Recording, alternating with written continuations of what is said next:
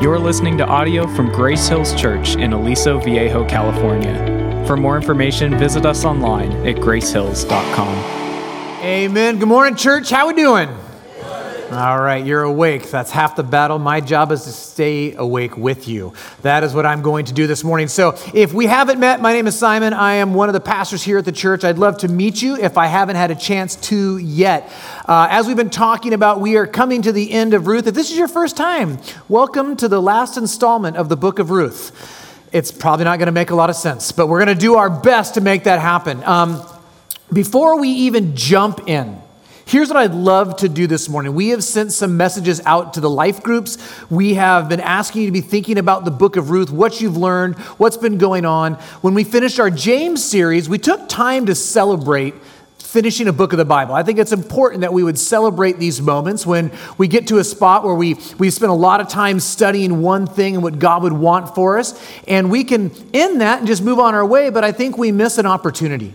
And the opportunity is that we can actually encourage each other by what we've been learning. Sometimes the thing that you're learning is the very thing that someone actually needs to learn in this room. And by hearing what you're going through, encourages them to know that there is a God who loves them, who's working in their life as well. And so what we're going to do is I'm going to kind of step back here, and I'm going to allow you all the opportunity to share out loud in this room what God has been doing in your life through this study. It could be something that he's like, man, God revealed this thing in my life that I needed to let go of. I came to Christ for the first time, or God showed me this aspect of the book of Ruth that I had never seen before. And we're not looking for a big dissertation. We're looking for a sentence or two that you would just stand up and do that. So I'm going to step back, and when you're ready, be bold, stand up, share what God's been teaching you so we can all celebrate together. For those online, you may not be able to hear it, so just bear with us. The sound will come back when I start talking. We should just pray and call it a day. I think you guys have done all the work here for me. There's obviously, we could keep doing this all day long. And I would encourage you, if you're like, I'm just not the talk out loud in a big room kind of person, write it on the note. The project we're putting together should kind of highlight a lot of the same things we've learned. So I encourage you to do that. Drop those in the baskets. We'd love to see more of what you're doing. Let me just thank God for what he's been doing in this church, and then we'll just jump in. Jesus, thank you for how you are speaking to your people. Thank you how your word does what it always does. It doesn't come back void, that it transforms hearts. It changes us. It opens us up to understanding who you are and who we are in light of that. Lord, I ask that as you have been moving amongst your people, that you would continue to move about your people, that you would continue to convict and change hearts and encourage and bring hope in hopeless situations. I thank you that you've given us this story that points to our story and that you've used this to transform lives. I pray this in your name, Jesus. Amen. So here's the thing. We all have a story and we've all come from different places, right? Have you ever asked the question, maybe this is a good time to ask that question, how did I get in this room today? You ever wonder, like, as you've gone through life and all the different places we've come from, you're like, but how did I get here today in this room, at this church, sitting in this service? Because everything leads to something. You didn't just, didn't wake up and stumble in a room like, hey, I'm in a church.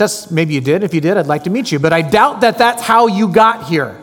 So for me, I was born in San Jose, California, lived in a little town called Cupertino that a corporate monster took over, and then I ended up moving to Salem, Oregon. My mom couldn't take the reins, so we moved back to San Jose, and then from there, God called me into ministry. I moved to Palmdale, California, and then the Lord said, hey, I need you up in Seattle, Washington. Went up there for 5 years, and then God said, now I need to come back down to Southern California, and now I'm in Orange County, California. And here I am at Grace Hills. Yeah. I'm glad you're happy about that, because if not, it'd be a real letdown for the rest of the day. But in that process, God was working through the whole thing.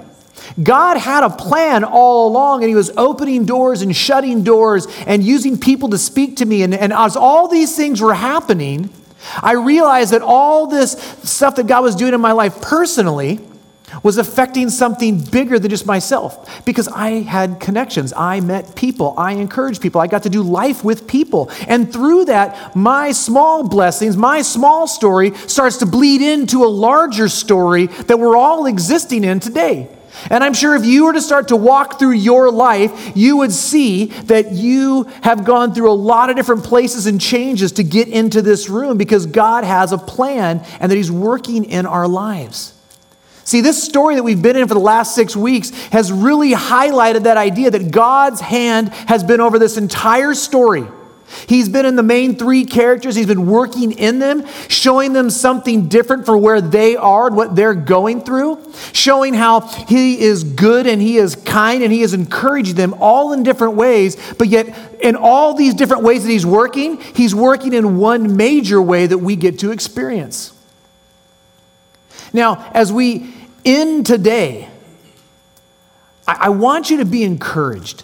I want you to see that this life that we go through isn't all for naught.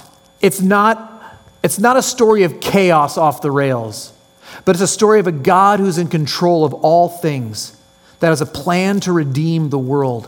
If you have your Bibles, I would love for you to turn to Ruth chapter 4. We're going to be in verses 13 through 22. If you don't have a Bible, there's Bibles in the seats in front of you. You can grab one of those and follow along. If you don't have a Bible, please take it, keep it, use it, read it. That's what we'd love for you to do. Or you can follow along on the screen as I read. So Boaz took Ruth, and she became his wife, and he went into her, and the Lord gave her conception, and she bore a son. Then the woman said to Naomi, "Blessed be the Lord, who has not left you this day without a redeemer, and may his name be renowned in Israel. He shall be to you a restorer of life and a nourisher of your old age. For your daughter-in-law who loves you, who is more to you than 7 sons, has given birth to him." Then Naomi took the child and laid her on his lap as the nurse. And the women of the neighborhood gave him a name, saying, "A son has been born to Naomi." They named him Obed. He was the father of Jesse, the father of David. Now these are the generations of Perez. Perez fathered Hezron. Hezron fathered Ram. Ram fathered Amminadab. Amminadab fathered Nahshon. Nahshon fathered Solomon. Solomon fathered Boaz. Boaz fathered Obed. Obed fathered Jesse. And Jesse fathered David. Let's pray and jump in. Jesus, I ask that you would speak through me this morning, that these would not be my words, these would be your words. As we look at what you've been doing all throughout history, that we would see that you are a God who has a plan from the very beginning. You have a plan for each and every one of us, that you've gone to great lengths to save us. Lord, if there are things that I shouldn't say, please take those off my mind, my notes, my mouth. If there are things that I need to say that aren't on my notes, that I would trust you to know that you are speaking through me to give a message to these individuals. But Lord, I ask that we would walk away encouraged. I love you. I pray this in your name. Amen. We have seen a lot of tragedy in this story, right? The story starts with a family that leaves. They leave their homeland. They go to a place called Moab, and then tragedy hits. The father dies. The 2 kids die. They're left with this wife is left with these 2 daughter-in-laws, and she's like, "I don't know how to care for you best. I think it's best for you to stay here." One stays, one goes with her named Ruth. They come back to Bethlehem. As they're in Bethlehem, they realize that they are poor. They do not have money, and they have to find a way to live and sustain life. And through that process, we see that God starts orchestrating this plan. As Ruth goes out to the fields to get food, she meets a man named Boaz. Boaz, then, we find out that he is a worthy man, that he represents a picture of Jesus and who he is and what he does in our life. And that he is a redeemer that can redeem Naomi, that can redeem Ruth, and bring them to a place where they are meant to be saved and fulfilled and complete. And that's exactly what we saw last week as Boaz then redeems Ruth. And here we enter into our story today. But through all that tragedy, maybe you are like, I feel that tragedy. I feel that brokenness. I feel that loss. I feel that hurt. And it can feel like at times in the middle of tragedy that it's meaningless. Why is all this happening? Why is it just pain for pain's sake? Is it suffering for suffering's sake? Is it because the world is just running its course and this is what I have to deal with? See, what I want to tell you is it's not. This story has been a picture of that. And that through this tragedy, what we see is that God is working something that is tragic into something with joy. And he's going to do that by showing his loyalty through the entire story. If you're in that spot today, if you feel like you're in that spot of hurt and pain and anguish and suffering and loss, my hope would be that this gives you hope for today and hope for tomorrow. Now, we're going to start with this idea of new life and new identity as we jump into the verse 13. As we enter this section, we see that Boaz has taken Ruth to be his wife. And God has opened her womb and she has had a baby boy. This is the thing that they've all been kind of culminating around that this would take place.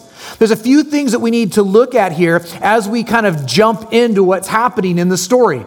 The first one is this. This is the second time in the book of Ruth that is directly referenced that the Lord has done something. Now, we know that he has been doing something the entire time, but this is only the second time. The first is in chapter 1, verse 6, where it says, "And the Lord gave the Israelites food and a harvest."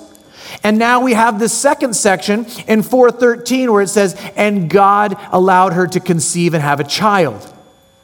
It's important to note that though we may not see it all the time, that it's bookend, isn't it? He started by doing something, he's ending by doing something, and everything in between is him doing something. The other thing that we have to remember is that Ruth was married before, somewhere around 10 years. But what wasn't she able to do? She wasn't able to have a child. During that time, she didn't have the ability to do that, and we see that God has blessed her with a child. It's important to note, as you go through the Bible, there's a lot of important women in the Bible that were unable to have children through the stories. And I'll just name a couple of them as God intervened in their lives: Sarah, Rebecca, Rachel, Leah, Hannah, Elizabeth, Ruth. Yet all these women gave birth to key figures in Israel's history. Every single one of them was importantly used by God. And what, at times in that culture, if you couldn't have kids, you were kind of like a worthless individual, which is horrible. But God takes that has been cast aside by society and uses it for his glory all the time. As God says, "No, you're my child. I have a plan for you. I have a purpose for you. I have a meaning for you." And what we see is that Ruth now has a new identity. As she has been going through the story, it started out that she was the pagan. And then she was a servant at some level. And now she's a wife. See, everything that has happened to her in this story has been moving her identity from a place that was undesirable that was to desirable. That there's a new identity that she has. She's a part of God's people. She belongs now. And she's going to contribute to the promise that God has for his people. And you know what I love the best about this? He's using somebody outside of the people of God to do that. It's so amazing how God is always orchestrating all these things. But within that, we see that God is a God that changes. Someone that was outside is someone that's now inside. And here's the thing. We don't always understand what God is doing. It's hard in the thick of it to know, like, how does this contribute to the purpose of God? How does this have anything to do with the bigger picture of God's plan of redemption for the world? They didn't understand it. But we can see it in hindsight as we know what God has given us. What looked like the worst situation for Ruth and for Orpah and for Naomi has turned into this beautiful story of great blessing. See, God was working to give her a new identity that's better than the last. My second point is the response to God's faithfulness. See, we're going to shift our focus from Ruth to Naomi for a while here. But you know what we see when God is faithful? People notice those things. People can see when God is moving, even when we can't. The women in this town, they have seen that God has clearly been working in Naomi's life. And that they point to the one who's really been doing all the work. Here's who they don't point to. They don't point to Ruth. They don't point to Boaz. They don't point to Naomi and pulling up her bootstraps. Who do they point to? God. Capital Lord, the proper name of God, Yahweh. That's who they point to, that he has been faithful the entire time in this story. Even when it feels like he hasn't been, they're saying, but he has been, because all these things led to where you are now, which is where you have this blessing. Look at how he's been working through your life. Look at how he's redeemed you. Look at how he's not forgotten you. Look at how he took sweet Naomi, who became bitter Mara, and because of this situation has redeemed her, and now she is back to being made sweet again. She has joy again in her life. Where she once had no joy, she literally has joy. And these women are just kind of pouring over Naomi all that God has done. And I guess my question is this: how often do you step in and tell others how you've seen God work in their life? How often do you talk with someone and say, you know what, I just want to let you know, I have seen God do this in your life and this in your life and all these events. Look at how God has orchestrated all these things to be where you are today. Do you realize that these women are a blessing to Naomi, and we can be a blessing to others as well? Sometimes when we're in the thick of it, it's really hard to see, isn't it? But you can bring encouragement to a dark, hard situation by just pointing to God and his faithfulness. And maybe you need to do this in your own life. Maybe you just need to ask the question, God, what have you done in my life? And start walking through and recounting all that God's done in your life. Here's the thing. Satan, the enemy, he wants you to be forgetful people. He doesn't want you to remember. He wants you to forget all the good things that God has done. He wants you so focused on yourself and your own situations. And then you'd be like, my life's horrible. My life sucks. It's not going great. Everything's a mess. This is the worst. Me, I. You can't see anything.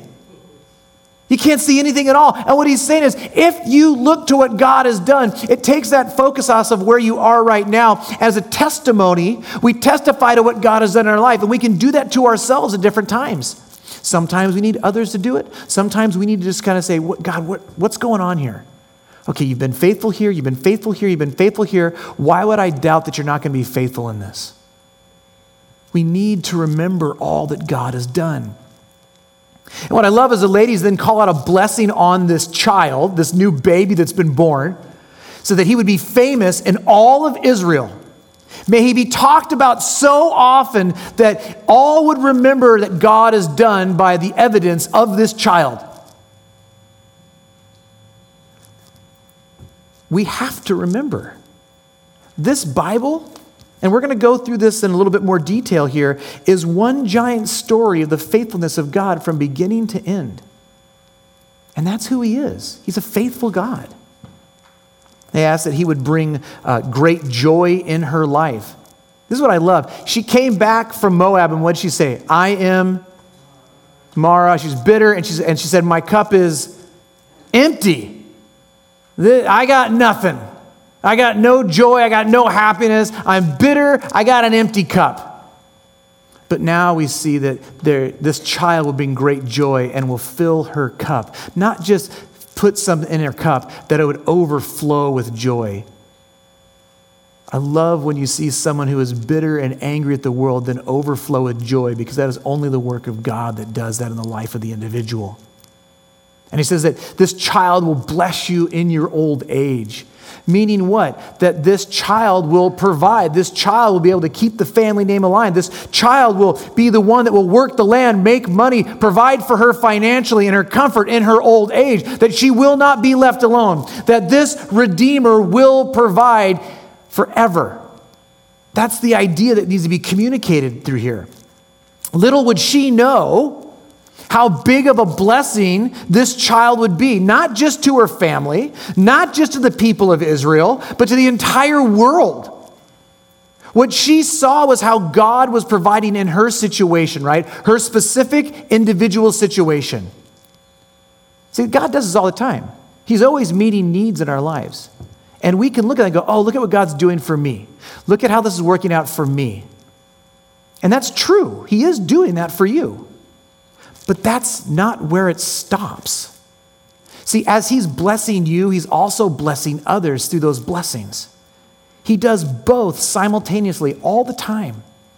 And as you start to look at what's going on in her life, her blessings became the world's blessings. And that's the amazing part of how God can bless in this small way and this large way all at the same time. And that's a part of so it's our story, it's my story, but it's our story.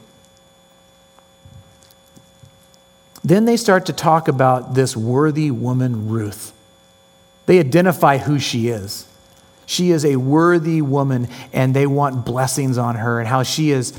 In that day and in that age, we have to remember this idea of sons were a blessing that promoted the family name. It promoted the ability that you could sustain life, that you could work a harvest, that you could make money.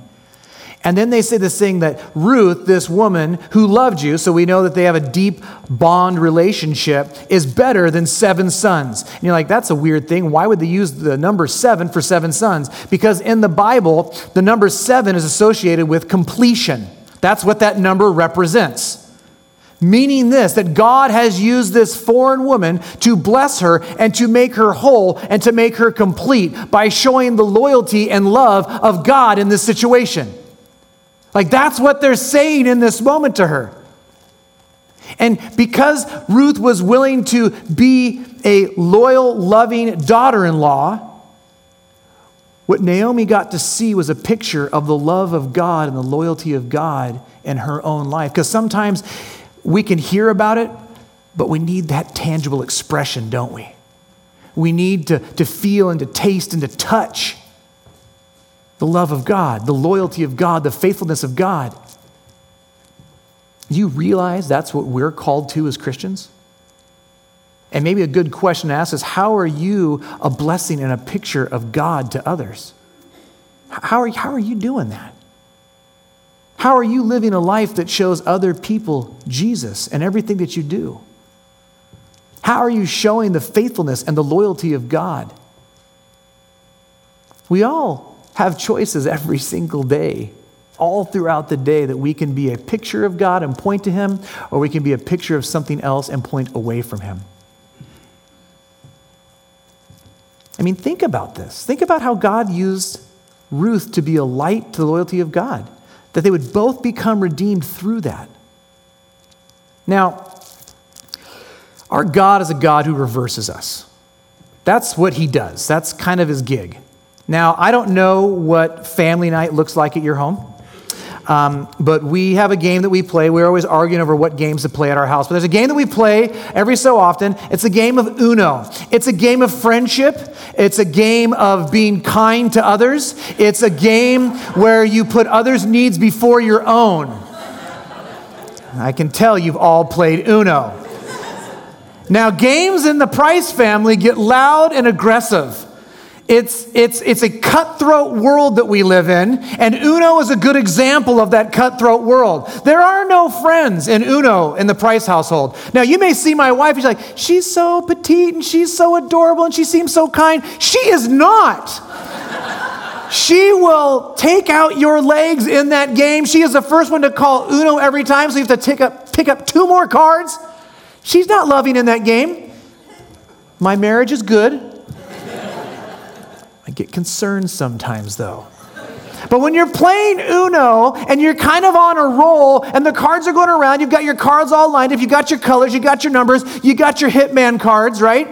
And it's coming around to you, and you're like, oh my gosh, they're putting everything out. I have so many cards I can play right now, and I can hose somebody, and you're like ready to go, and then they do the worst thing in the entire world. They pull out this evil, wicked little card. And it goes the other direction. So all of your planning and scheming of knowing what people are putting down is all shot. And now you got to go the other way. And you're like, but I've been thinking about them. And so now you got to regroup and go around the whole thing and get to that point. It's the worst card. Why am I talking about Uno? Because this is exactly what God does to us. We are going one direction. And God comes in and He says, I am going to reverse everything that's happening. The things that you think are going well, I'm reversing. I'm going to change you in the direction that is the right direction to go. God is doing the great reversal in each and every one of our lives through Jesus Christ. I mean, look at the story. Look at the differences in the people and how he has reversed so much in the lives of these people. Naomi, she went from empty to full, out of community into community, without children to now having grandchildren, hopeless to redeemed, and my favorite, and we've said it already and I'll say it again, from bitter to sweet. You look at Ruth and what she's gone through. She's a widow, and now she's remarried. She was in pain and she's received rest. She was a pagan, now she's a child of God. She was hopeless and now she's redeemed. She was barren and now she's pregnant. And my favorite is from servant to wife. Do you see how God is reversing all of their lives and changing everything for better? See, God would use this man Boaz to bring that hope to his people. Well, how did he do that? Ultimately, by living in a way that was in line with God and his will for his life. And by doing that and being faithful with the little things in life, God used him to do powerful and amazing things. We don't know if Boaz was married, but the text kind of alludes to the fact that he was never married. And he was an older guy. He was a landowner who had a lot of money. But what does God do in his life? He reverses him. And instead of just being a landowner, he makes him a redeemer. And then through being a redeemer, he makes him a father. And then through that, he makes him a man who would go down in history as a righteous and godly man. Is that amazing what God does? See, this is what God does in each and every one of our lives. He takes the old and he makes it new. We're going one way and he reverses us and makes us go the other way. This is what the Christian's life looks like now. In 2 Corinthians 5:17, it says this, "Therefore, if anyone is in Christ, he is a new creation. The old has passed away. Behold, the new has come." Or if we look in Colossians 3:9 through 11, I'm going to start in 8. Sorry, guys in the back. "But now you must put them all away, anger, wrath, malice, slander, and obscene talk from your mouth. Do not lie to one another, seeing that you have put off the old self with its practices, and have put on the new self, which is being renewed in knowledge after the image of its creator. Here there is not Greek nor Jew, circumcised and uncircumcised, barbarian, Scythian, slave, free, but Christ is all and in all." We are being transformed. We are being changed. That's what God does in the life of his people. This is what the gospel does for each and every one of us. We were dead in our sins and trespasses, and he has made us alive with Christ. And what I love is it's not that all the being new and doing righteous, that's not what saves us, right? That's not what got us there. But it's the evidence of those that have been saved. That we were not righteous, we have been given the righteousness of Christ, and now we can live that righteousness out to show the world who he is, the exact same way that Ruth did when it came to God's loyalty and love. The effects of sin, the brokenness that it brings, the punishment for that life, all that wanting to belong, it's been switched with a new identity. That's what Jesus does. He gives us this new identity. Just like Ruth, as we were enemies of God, we are now welcomed into his family. How is this possible? Only through the power and the sacrifice of Jesus on the cross for our sins. That is the only way that new identity comes.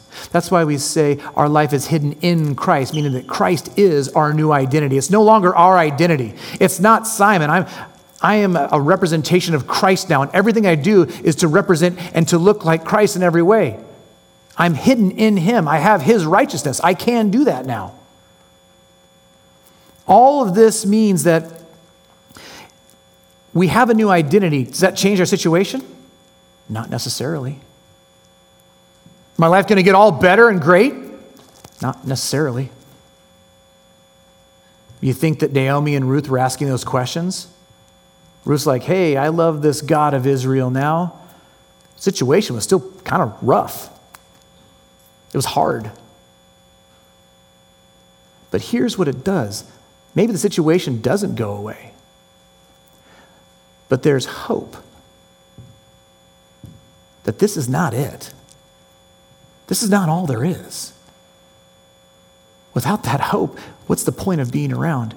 If life's just going to be one punch in the gut after another, why do I endure? Why do I sustain? Why do I go on? Because there is a God that loves you, who cares for you, who died for you, that has given you hope that you can survive for eternity with him for forever, that you will be with the Father, that you are not alone, that you do belong, that this is not, this is as close to hell for Christians that we'll ever get. Think about that.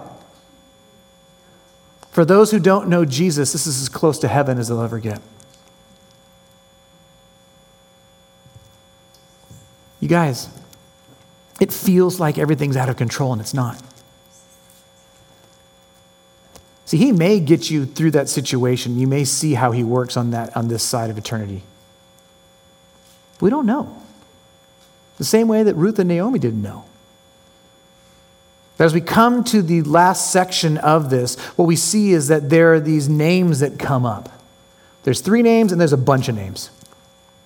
Why is that so important? We're talking about this idea of lineage. We're talking about this idea of genealogy. There's so much I want to read that I don't have time to today, but I will read some stuff here in a second. But we see these names, that the child's name is Obed. Obed has a child whose name is Jesse. Jesse has a child whose name is David. We're going to talk about why that's important and what God's doing. This is how God is saving the world. So we have talked about how this story is really a bigger story in and of itself. Not only that it's a picture of the gospel, but it's actually this one moment in time. These 4 chapters are pointing to what God's going to do ultimately through all of the New Testament, is where he's going with that, and that it's not happening by chance. It's not some circumstance. So what I want to do is I kind of just want to walk through the Bible, and I want to show you how God's hand has been over this entire situation. And I'm going to kind of highlight, I'm going to zip through. You can look these up later in your sermon notes, and you can do those also with the life group questions. All this references will be there. So if you don't write them down fast enough, it's okay. We have them written down. But let me start all the way back when sin entered the world in Genesis 3:15. Sin comes into the world. The punishments are being given out by God. And then God says this: I will put enmity between you and the woman, talking to Satan. And between your offspring and her offspring, he shall bruise your head and you shall bruise his heel. Already talking about what's going on here. That this sin, this brokenness, this enemy, that there's going to be some kind of battle, some kind of defeat that's going to take place, that's going to deal with the problem of sin and what's going on. In Genesis 12, we see that through Eve, this offspring will come, but then we get to Genesis 12, and there's this new guy on the scene, Abram. And it says this in 12:3, I will bless those who bless you, and him who dishonors you I will curse. And in you all the families of the earth shall be blessed. So we now see that we're going from Adam and Eve, that there's going to be this kid that's going to come. And then we see that now we're connected to this guy named Abram, and that guy's going to become Abraham, and that he's going to bless the entire world. And then if you go to 18:18, seeing that Abraham shall surely become a great and mighty nation, that all the nations of the earth shall be blessed by him. Okay, saying the same thing, that Abraham's going to be a blessing to the world through his offspring in some way. Jump over to Genesis 49:10. The scepter shall not depart from Judah, nor the ruler's staff from between his feet, until the tribute comes to him, and to him shall be the obedience of the people. So what we find now, from Eve to Abraham, now we got this guy named Judah, that there's going to be some kind of kingship that's not going to end. So now it's getting a little bit more specific in where it's going. In Isaiah 9, starting in 6-7, for to us a child is born, to us a son is given, and the government shall be upon his shoulders, and his name shall be called Wonderful Counselor, Mighty God, Everlasting Father, Prince of Peace. Of the increase of his government and of peace there will be no end. On the throne of David and over his kingdom to establish it and to uphold it with justice and with righteousness from this time forth and forevermore. The zeal of the Lord of hosts will do this. Do we see like what's happening here? It's just continually building out and where this kid's going to come from, what this man is ultimately going to do. And now we have the name David, which is the same David that we're talking about all the way back in Ruth. This is where this Messiah, this Savior, this Christ will come from. If we go to, Micah 5:2. But you, O Bethlehem, Ephraim, who are of little to be among the clans of Judah, from you shall come forth to me one who is to be ruler in Israel, whose coming forth is from of old and ancient days. So now we know where this one's going to be born, in the town of Bethlehem. By the way, where does the story of Ruth take place? I got nervous there. Yes, it's Bethlehem. That's where it's going to take place. And so now we see that it's all starting to come together. In Jeremiah 23:5, it says this, Behold, the days are coming, declares the Lord, when I will raise up for David a righteous branch, and he shall reign as king and deal wisely and shall execute justice and righteousness in the land. That this person from the branch of David, he will be a king and he will execute justice and righteousness all across the land. 2 Samuel 7:16 says he's going to establish a throne that will never end. And then in case you were confused about who this guy is, he actually tells us at the very end of the Bible, the last chapter in Revelation 22, verses 16, says, Jesus is speaking, saying, I am this guy. I, Jesus, have sent my angel to testify to you about these things for the churches. I am the root and the descendant of who? David. The bright morning star. Jesus knew who he was. He knew what he was doing. He knew where he came from. There's no confusion that he is the Christ. He is the Messiah, the one to save the world from sin. That's what he's doing. That's why this story is so amazing. David was to be this example of the king that Israel needed. They needed to be ruled and reigned in a right way. The problem is that David, while he was known as the pinnacle of kings, he made a lot of moral failures. So is this really all about David? No. The reason it's important that we're talking about David is David gets us to Jesus. That's the important part. If you want to know more about this lineage, I'm not going to read it all. Read Matthew 1, the genealogy, which we all skip as kids because it's like, oh, there's a bunch of boring names. I want to get to the good stuff. Matthew 1 is the good stuff. That is what makes it so good, because it shows you that Jesus comes all the way from that line. He fulfills all the prophecies about who this man is going to be and what he's going to do. And here's the best part. Jesus is the better King David. He's just perfect in every single way. And what we see is this story that looks like two desperate widows who need to be redeemed. That's not what it's really about. It's a part of it. It's there. It is for them. But that's not what it's really about. It's about a desperate nation, Israel, that needs to be saved, that needs to be redeemed. And even more so, it's about a desperate world that needs to be saved because of the works and effects of sin in this world.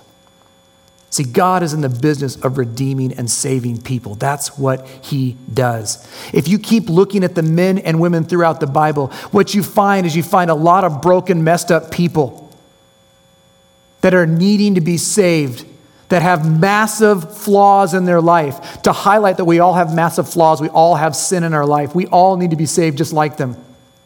If you start to go down the line of all these individuals, it's almost comical. Abraham's family business was making false idols. Sarah laughed at God. Moses killed a guy. God saves the Ninevites, the Assyrians. David, a man after God's own heart, sleeps with his buddy's wife and then has him killed to cover it up. Seems like a good friend. Peter denies Jesus 3 times. Paul kills a ton of Christians. Oh, I wanted to do a whole thing on this, but I'm not. I'm going to do a short thing on this. Do you know who Boaz's mom is? Do you even know who this is? It's Rahab, the prostitute, the foreigner in Jericho who let the spies in. She ends up residing, it tells us that she ends up becoming an Israelite with them. She marries a guy named Solomon, and that guy has a kid named Boaz. I love that God is using these outsiders to accomplish his goal, and in the line of Jesus is a prostitute, a foreign prostitute. How good is our God that he does this, how he redeems. And Boaz, do you think that he's seen the picture of redemption in his mom? Why do you think it was so easy for him to see the picture of redeeming Ruth? See, God's love is more powerful than our sin. It's more powerful than our past. And God forgives freely. And as I thought about this idea, though he forgives freely and offers it all freely, it was very costly. It cost God his son. It cost him his very life. As you walk away from this series, I want you to know that you have value, not because you're some amazing person, because you're made in the image of God. Because you're made in the image of God, God's love and grace and mercy is pointed directly towards you because he loves his children. He has gone to great lengths to redeem them and to save them and to bring them back to him. Every week we talk about the exact same thing. I got nothing else. This is all I got. I'm just going to talk about Jesus every single week and what he's doing in our lives. Please don't fire me. We don't always know how God is working all these things out. We don't always understand that he has this plan to redeem you and to redeem the world. See, Naomi and Ruth didn't know what God was doing. They didn't understand it in the moment. But all those blessings that were prayed over them, that were prayed over Naomi and were prayed over Ruth and all those things, they all came true. But you know where they came true in? The mundaneness and common life that they were existing in. See, we love the big scenes, the big powerful moments, but that's just not life. Life is full of routine and the mundane and the common. And yet, this is where God is working. And he brings meaning and purpose to it. He brings meaning and purpose to you in the everyday actions of your life. And he's showing us Boaz and Ruth as an example of being faithful to following and listening and having high character. Trust me in the little things. Watch me work in the big things. You might be a Naomi or a Ruth.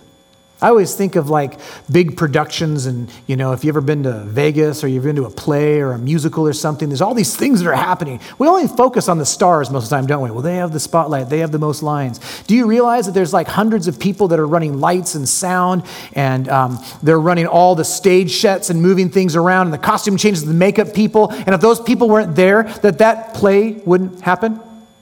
Couldn't happen. So we may be a Ruth or a Naomi kind of in the background. And God's using all of our life as background parts for his bigger story. Now, maybe you're going to be a David or a Moses or a Boaz or an Abraham. Maybe God's going to do that. But at the end of the day, you know what's really great about all of those individuals? They don't care about their glory. They're all about promoting God's story, who he is and what he's done through history and how he's redeeming his people back to himself.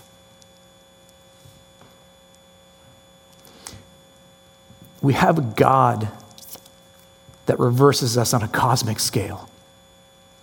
And he is calling you to that. I don't know where you are in your walk. You may have stumbled in here and you're like, I don't even know why I'm here today. I do. Because God wants you to hear that his son died for you. And if you've placed your life in his life, you too will be saved. And you will have an eternity with the Father, that you will have a hope that will never fade or go away. And for those of you, my friends, who know and love and worship Jesus, doesn't mean that we're shielded from the pains of this world.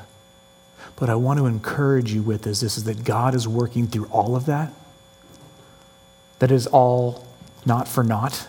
that there is purpose and meaning in these things and that God is going to use all of them to show his glory and his power. And we may never understand why or how, like we saw in the story with Ruth. But on the other side of eternity, it's going to make sense. Because when we can see the way that God sees and understand what God understands, we'd say, well, of course that's the best way we could have done this. Of course that's the only way we can take this sinful situation and make it bring glory to God. Let us worship the God who redeems us. Let us point to the God who changes everything about us. Let's pray.